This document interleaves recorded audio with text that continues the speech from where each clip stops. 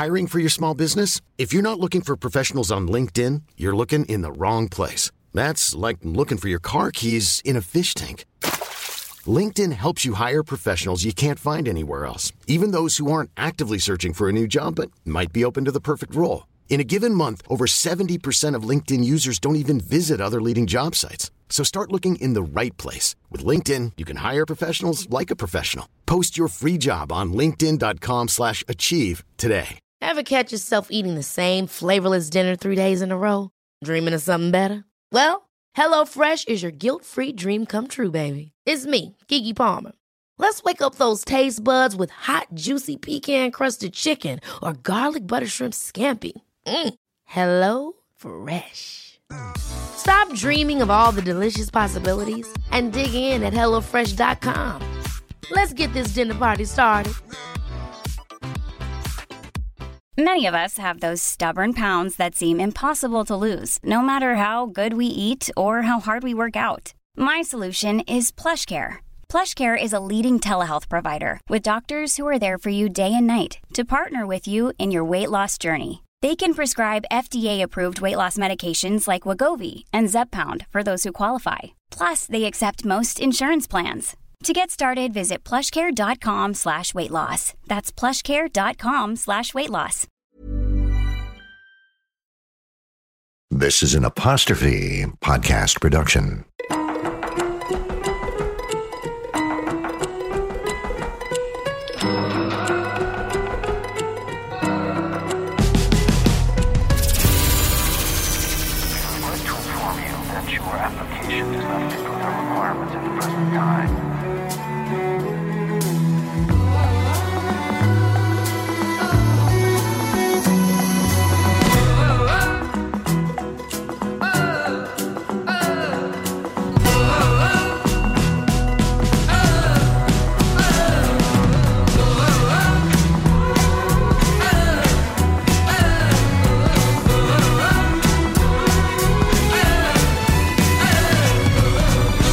This is We Regret to Inform You, the Rejection Podcast. I was starting to look into the abyss and thinking, how am I going to pay rent? What am I going to do? J.F. Lawton.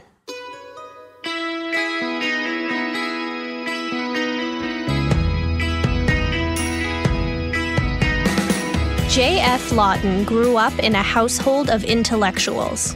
His father was a novelist and voracious reader turned college professor, and his mother was a teacher and classically trained pianist. But J.F. was dyslexic. He spent his school days separated into the special needs class, and if that wasn't enough fodder for bullies, he was also short. Really short. The Lawtons lived in Riverside, California, a desert city about an hour inland of Los Angeles. Riverside is home to California's first and oldest navel orange tree, planted in 1873. That tree was the parent tree from which all other navel orange trees in the state have descended, sparking the citrus revolution and putting California on the map agriculturally. But Riverside has another claim to fame. Punctuating its downtown is a white tower, stemming from the Fox Performing Arts Center. Back in the 30s and 40s, that very theater was a secret weapon for Hollywood. The industry would use the space to discreetly preview its upcoming releases and gauge audience reactions. Riverside was the perfect choice, because it was far enough outside of Los Angeles to represent the quote-unquote average American, while still being close enough for the Hollywood brass to make the trip.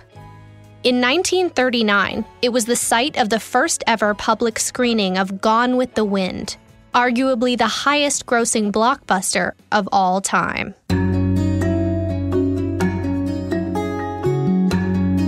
When Lawton was 8 years old, one of his father's novels titled Willie Boy, A Desert Manhunt, was picked up by Universal Studios and adapted into a motion picture. It was a huge accomplishment, made even more huge by the fact Robert Redford and Catherine Ross were cast as the leads. They called the movie Tell Them Willie Boy Is Here. His father brought him on set to meet the stars and see firsthand how a movie was made. So some of Lawton's earliest memories were entangled in Hollywood, celebrity, and idolizing his father. By elementary school, Lawton knew exactly what he wanted to do with his life. He would become a novelist, just like Dad. But his dyslexia presented a formidable speed bump.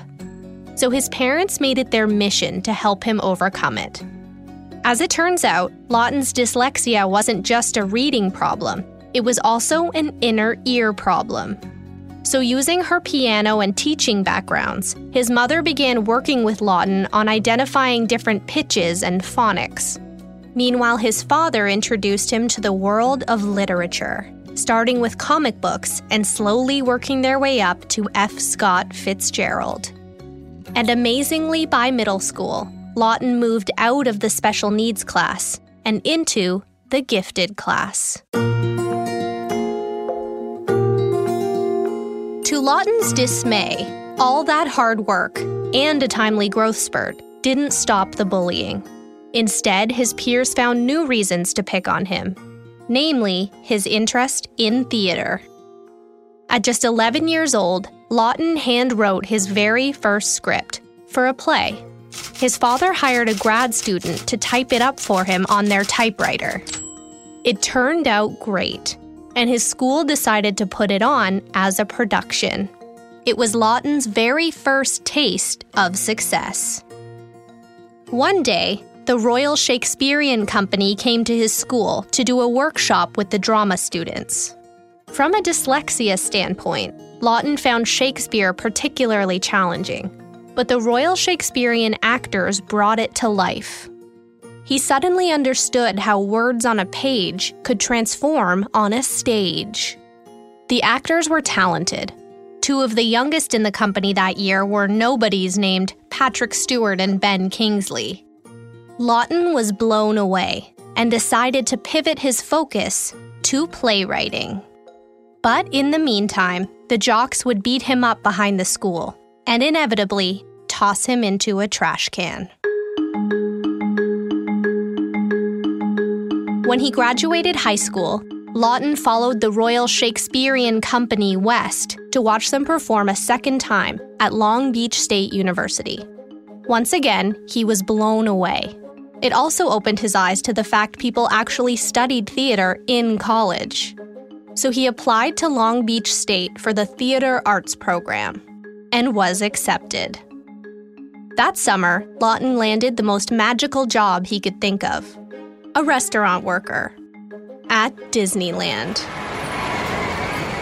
He had visited the park with his parents as a child, and now that he was living nearby, Disneyland was a fountain of magic and employment. But by his final year of college, it came time to make a real plan, a plan to work in theater full-time. But Lawton's professors weren't so optimistic. After 4 years of writing and studying to become the next Tennessee Williams, they gave him one final piece of advice. Don't pursue theater. There's no money in it. Hollywood is half an hour away. Go work in TV. So in 1982, Lawton hopped the I-5 north to Los Angeles and got himself a tiny apartment on Hollywood Boulevard.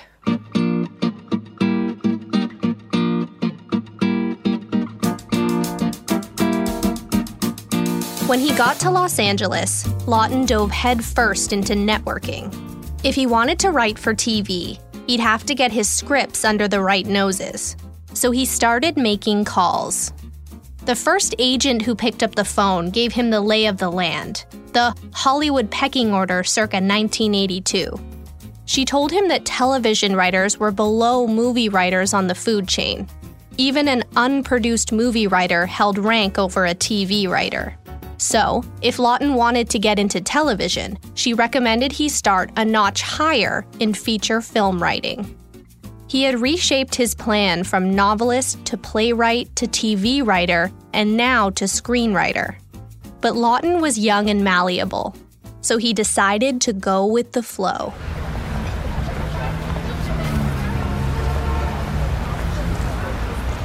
One afternoon, Lawton decided to check out the famous Rodeo Drive. He knew it was fancy, so he put on his best suit and made his way over to the base of Rodeo at Wilshire Boulevard. He found himself standing in the shadows of the mammoth flags hanging above the entrance to the Beverly Wilshire Hotel. Lawton had never seen a 5-star hotel before, so he sheepishly stepped inside. The lobby was breathtakingly beautiful, shiny floors, gold trim, and fresh flowers everywhere. But he could barely enjoy it. He felt like a fish out of water in his second-hand suit. So he walked out the doors and continued onto Rodeo Drive.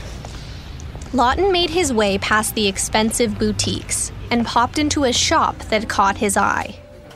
As he wandered round the store, casually browsing the merchandise, a salesman approached him and asked if he needed assistance.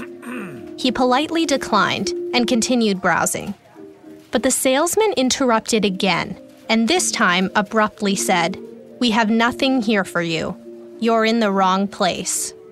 Lawton stepped out of the shop and back onto the busy street, utterly mortified.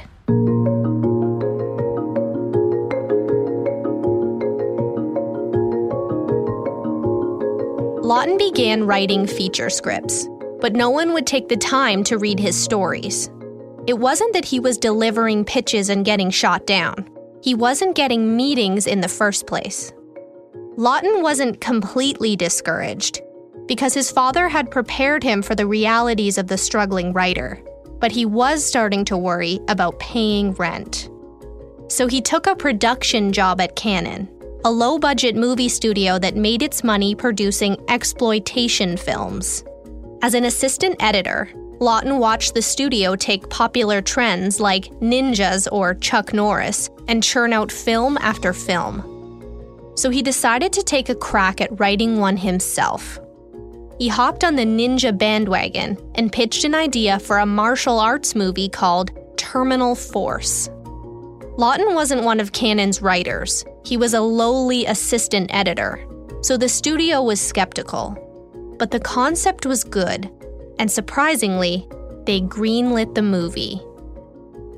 He was paid $1,200 for his idea, which was big money for him at the time.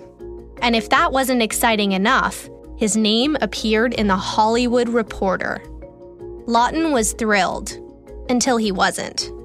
Before they even began shooting, Terminal Force met its terminal fate. The movie was dropped. Full stop. Lawton went back to the drawing board. His first bite came when he based his ideas on trends, so he figured cranking out another in the same zip code was his best bet. But 12 scripts brought 12 rejections, and 6 years out of college, he still wasn't making a living as a writer. Hold that thought. We'll be right back. Ever catch yourself eating the same flavorless dinner 3 days in a row? Dreaming of something better? Well, HelloFresh is your guilt-free dream come true, baby. It's me, Keke Palmer. Let's wake up those taste buds with hot, juicy pecan-crusted chicken or garlic butter shrimp scampi. Hello Fresh. Stop dreaming of all the delicious possibilities and dig in at HelloFresh.com. Let's get this dinner party started. I'm Sandra, and I'm just the professional your small business was looking for. But you didn't hire me because you didn't use LinkedIn Jobs. LinkedIn has professionals you can't find anywhere else, including those who aren't actively looking for a new job, but might be open to the perfect role, like me. In a given month, over 70% of LinkedIn users don't visit other leading job sites. So if you're not looking on LinkedIn, you'll miss out on great candidates like Sandra. Start hiring professionals like a professional. Post your free job on linkedin.com/achieve today. Hey, it's Ryan Reynolds, and I'm here with Keith, co-star of my upcoming film, If, only in theaters May 17th. Do you want to tell people the big news? All right, I'll do it. Sign up now and you'll get unlimited for $15 a month and 6 months of Paramount Plus Essential Plan on us. MintMobile.com/switch. Upfront payment of $45 equivalent to $15 per month. Unlimited over 40 gigabytes per month. Face lower speeds. Videos at 480p. Active Mint customers by 531.24 get 6 months of Paramount Plus Essential Plan. Auto renews after 6 months. Offer ends May 31st, 2024. Separate Paramount Plus registration required. Terms and conditions apply if rated PG. There's never been a faster or easier way to start your weight loss journey than with PlushCare. PlushCare accepts most insurance plans and gives you online access to board-certified physicians who can prescribe FDA-approved weight loss medications like Wegovy and Zepbound for those who qualify. Take charge of your health and speak with a board-certified physician about a weight loss plan that's right for you. Get started today at plushcare.com/weight loss. That's plushcare.com/weight loss. plushcare.com/weight loss.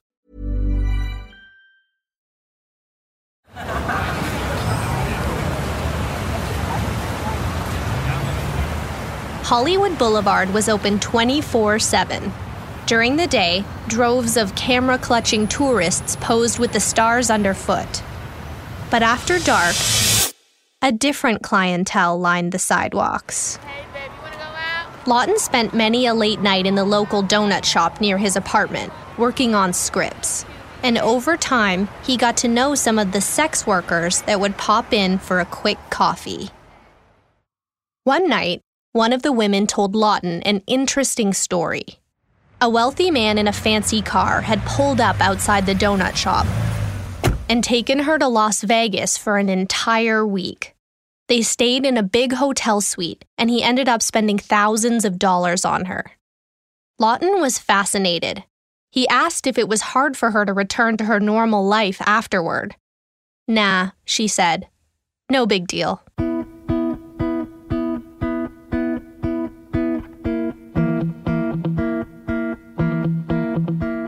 Lawton was still coming up with ideas, but they still weren't selling.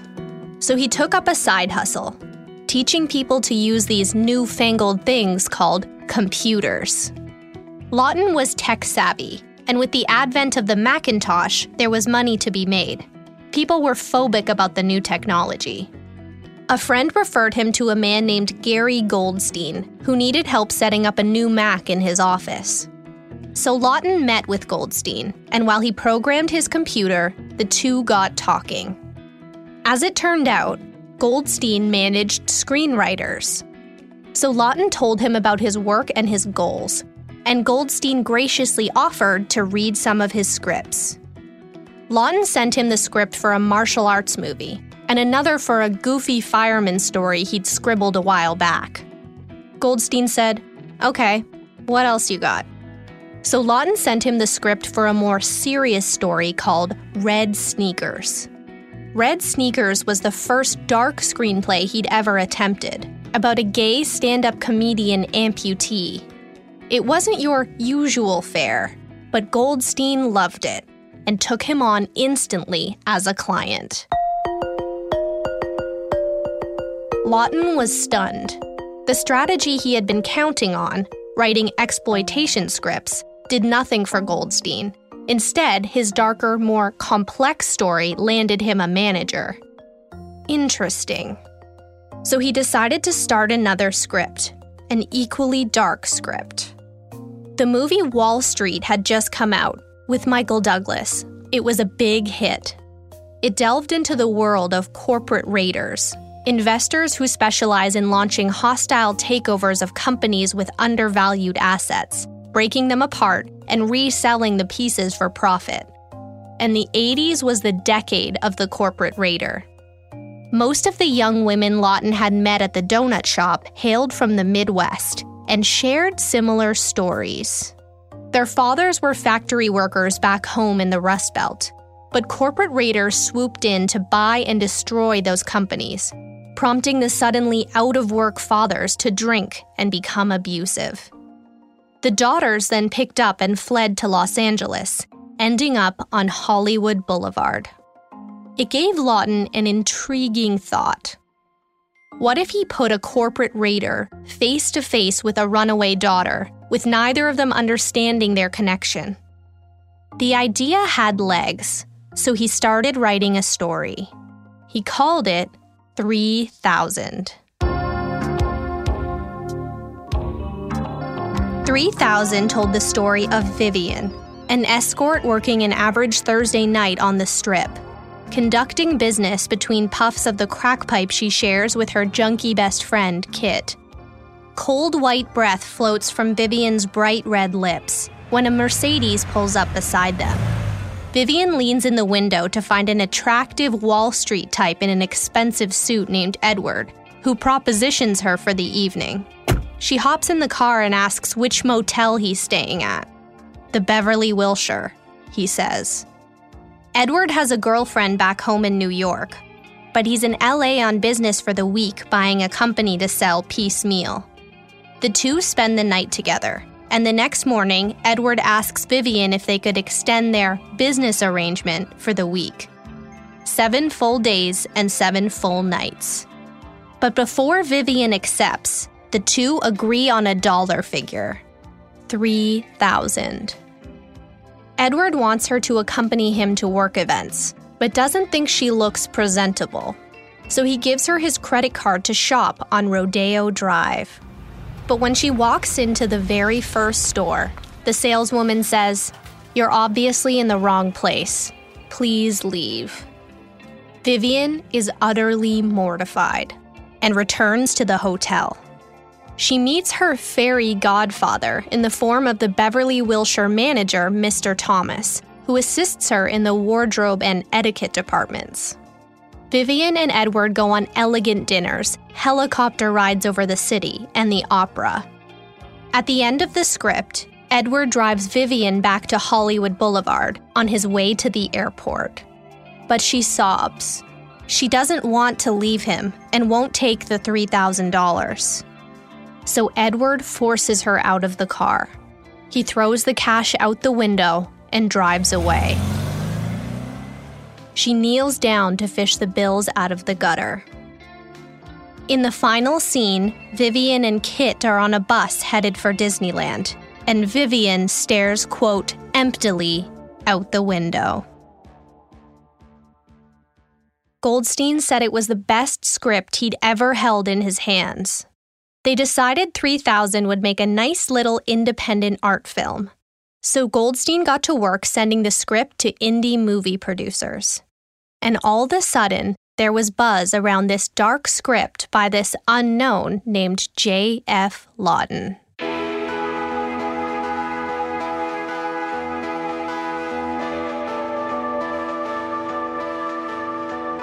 The Sundance Institute caught wind of Lawton's script. Sundance is a prestigious nonprofit organization that champions independent art films, helping to advance the work of up-and-coming filmmakers. Typically, you'd have to apply to Sundance and have your script reviewed. But this time, Sundance approached Lawton. He couldn't believe it. So he and Goldstein met with the folks there.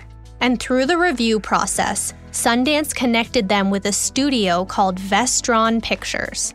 And Vestron was interested in optioning 3000. Vestron was a relatively new studio, but had just come off its first major hit called Dirty Dancing. It was a huge opportunity, but Vestron had one major concern.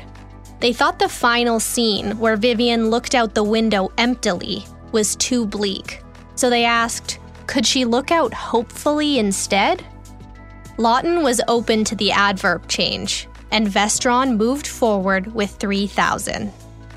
Lawton was paid $2,500 for the option, $500 less than Vivian.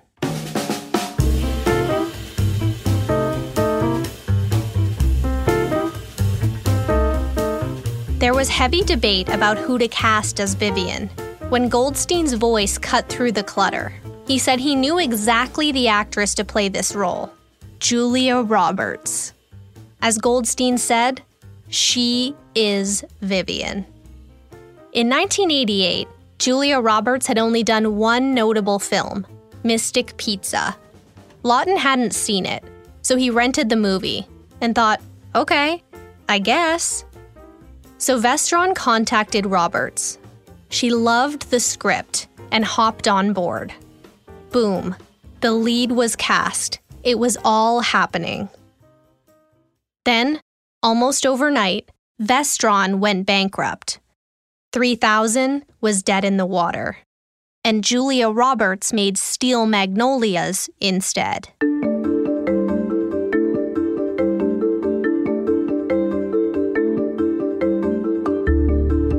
Unbeknownst to Lawton, the script for 3000 had landed on the radar of development executives over at Touchstone Pictures. Touchstone was a division of Disney, created specifically to produce their more grown-up films. And every Monday, Jeffrey Katzenberg, the Disney Studios chairman at the time, would sit down with his team and go around the room discussing the new scripts they'd read over the weekend. One script reader said she'd read a screenplay called 3000 and that it was really good. But, she said, it wasn't for them. Then another piped up and said he'd read that one too. Very good. But agreed, not for them. Then a third echoed the very same sentiment. That's when Katzenberg stepped in and said, well, why isn't it for us? The development team came to the consensus that the answer was threefold. 1, Vivian being a sex worker was controversial. 2, the ending was too depressing. And 3, Edward was unlikable. So Katzenberg posed another interesting question. Could they change those things? And just like that, Disney wanted in. Universal had also caught wind of the script, which resulted in a bidding war. But Disney came out on top. Touchstone had done mostly lighthearted films up until that point, like Splash and 3 Men and a Baby, and was looking for something a little more serious to add to its repertoire. As was Gary Marshall. Marshall had a background in television comedy with Happy Days and Laverne and Shirley, but he had recently directed his first foray into dramatic subject matter with the film Beaches, and he wanted to continue in that direction. So when Touchstone approached him with 3000, he was intrigued. Marshall liked the fish-out-of-water aspect of the story. He could instantly envision gum-chewing Vivian stepping into the Beverly Wilshire, the fancy shop, and the opera. So with Marshall on board, Touchstone officially greenlit the movie. Lawton was thrilled. His very first studio film was a go. His career strategy was working.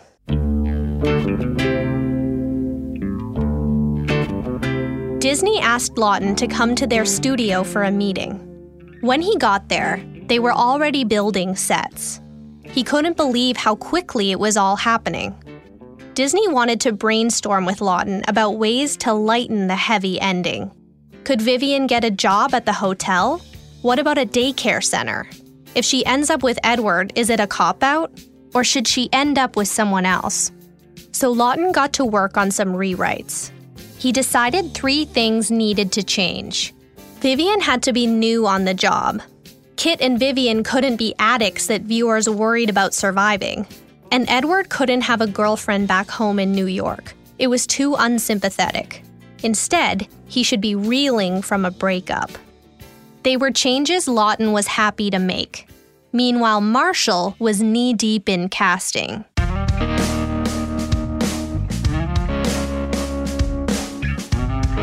The studio wanted Michelle Pfeiffer and Al Pacino, but Pfeiffer passed on the role. So the casting director brought back the original Vivian, Julia Roberts. Roberts was shocked the movie had landed at Disney. The script she had originally been given was so dark. She thought, what, are they planning to animate it? Marshall loved her. So Julia Roberts and Al Pacino read lines together. Pacino brought the star power, but he ultimately turned down the role. Then they approached Richard Gere. Gere had starred in films like An Officer and a Gentleman and American Gigolo. He said 3000 wasn't his kind of movie and passed on it immediately. But Roberts knew he was Edward. So she and Gary Marshall flew out to New York to Gere's apartment to see if they could change his mind. The 3 talked in his office, and the chemistry between Roberts and Gere was palpable. So at the end of their visit, Roberts took a Post-it note from his desk and wrote the words, "Please say yes." She turned the Post-it toward Gere. He smiled, and Edward was cast.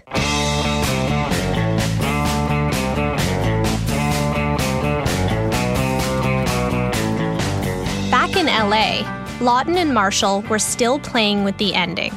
The way Lawton saw it, they only had two options.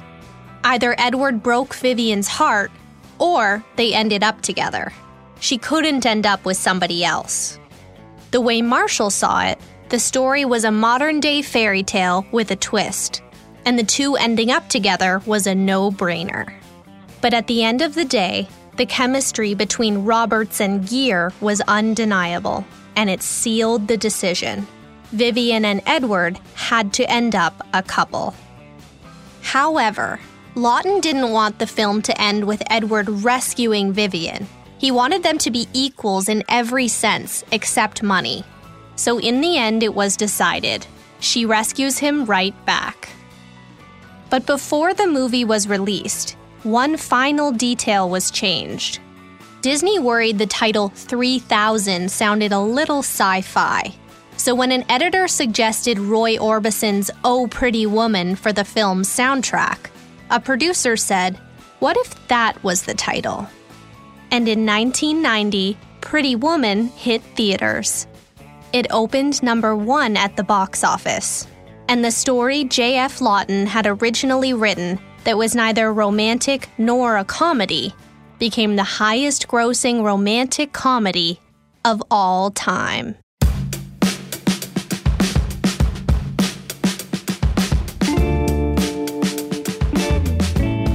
Every successful career is shaped by a high degree of serendipity. J.F. Lawton gets his first job at Disneyland, then gets his first big break as a screenwriter at Disney. When he starts a side business programming computers because he can't make ends meet as a writer, he happens to meet his future screenwriting manager. And when he takes a shot at writing a dark script versus his usual lighter fare, he gets a foot in the door. While there were also many rejections on J.F. Lawton's road to the crazy success of Pretty Woman, his trajectory after that hit movie is equally as interesting. In the wake of Pretty Woman's monstrous success, he has a hard time selling his next script. He writes a TV idea. ABC passes on it. He pitches ideas to Disney. They pass on everything. Think about that. Disney turns Lawton's ideas down even though he has just written their number 1 hit movie. Nobody is buying his scripts because rejection continues even after success. A career is almost never a straight line. It's a zigzag of hits and misses and opportunities and detours. Even after Pretty Woman, J.F. Lawton worried about how he was going to pay his rent. He even wondered if he might have to go backward to becoming an assistant editor again. But he keeps writing. Then he sells a screenplay called Dreadnought, an action thriller that tapped Lawton's own martial arts background. He wrote what he knew. That movie would eventually become Under Siege, starring Steven Seagal. It makes $158 million worldwide. Lawton would go on to write many successful projects. One of the latest is a full circle moment. Around 2014, Lawton receives a proposal from Disney to purchase the live theater rights to his screenplay in order to mount Pretty Woman, the musical. The amount he's offered? $3,000. Lawton turns it down, but eventually gets a much better offer. Pretty Woman, the musical, book written by Lawton and Gary Marshall, music by Bryan Adams and Jim Vallance, would go on to play for a year on Broadway and just recently moved to the West End of London. Lawton considers himself very lucky. He estimates 50% of his scripts have sold, and 50% of those were produced. That's a lot of Hollywood success, and it's a 75% rejection rate. Creative people like J.F. Lawton understand that to go forward, you have to allow yourself to be judged. As hard as it is to withstand repeated rejections, it is an unavoidable reality of success. Because if you can't handle rejection, you instantly limit your possibilities. It's all perspective. In life, you never really lose. You either win or you learn. Never, ever give up.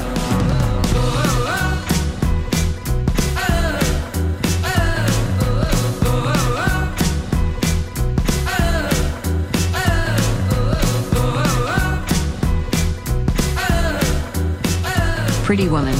Golden Globe Award, Julia Roberts. Academy Award nomination, Julia Roberts. People's Choice Award, Favorite Comedy. Worldwide earnings, $463 million. Welcome to Hollywood. What's your dream?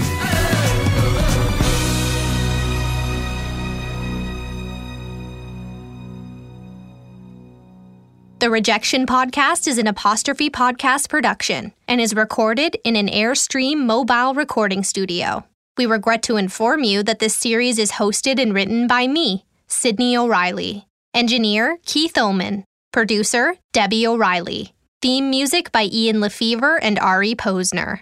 Director, Callie O'Reilly.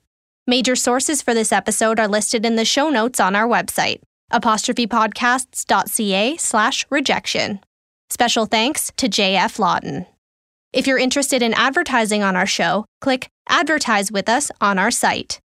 This series is executive produced by Terry O'Reilly. See you next time.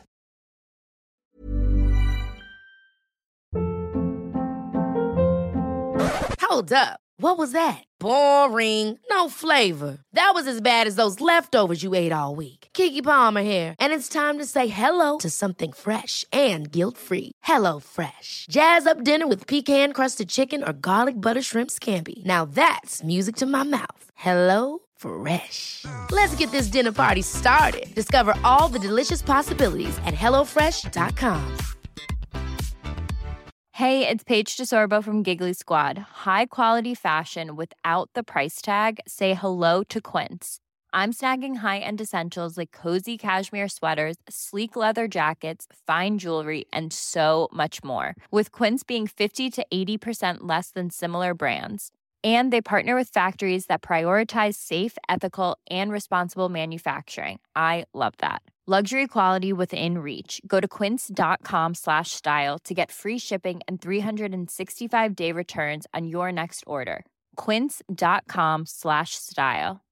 Imagine the softest sheets you've ever felt. Now imagine them getting even softer over time. That's what you'll feel with Boll & Branch's organic cotton sheets. In a recent customer survey, 96% replied that Boll & Branch sheets get softer with every wash. Start getting your best night's sleep in these sheets that get softer and softer for years to come. Try their sheets with a 30-night guarantee. Plus, get 15% off your first order at bollandbranch.com. Code BUTTERY. Exclusions apply. See site for details.